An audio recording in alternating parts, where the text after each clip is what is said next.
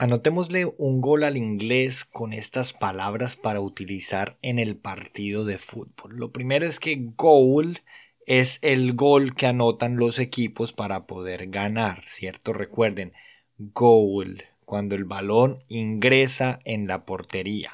Por ejemplo, the striker scored a goal. El delantero anotó un gol. Segundo, striker. Striker quiere decir delantero, es el jugador que normalmente marca los goles o al menos el que tiene la función de marcar los goles. Our team striker is very fast. Our team striker is very fast. El delantero de nuestro equipo es muy rápido.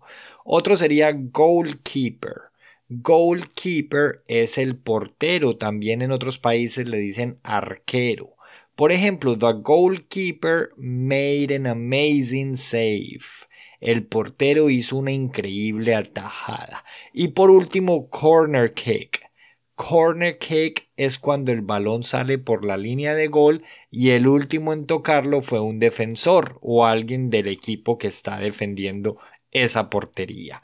Ejemplo, we scored from a corner kick. Anotamos desde un corner. Sigamos aprendiendo juntos y recuerden calificar nuestro podcast.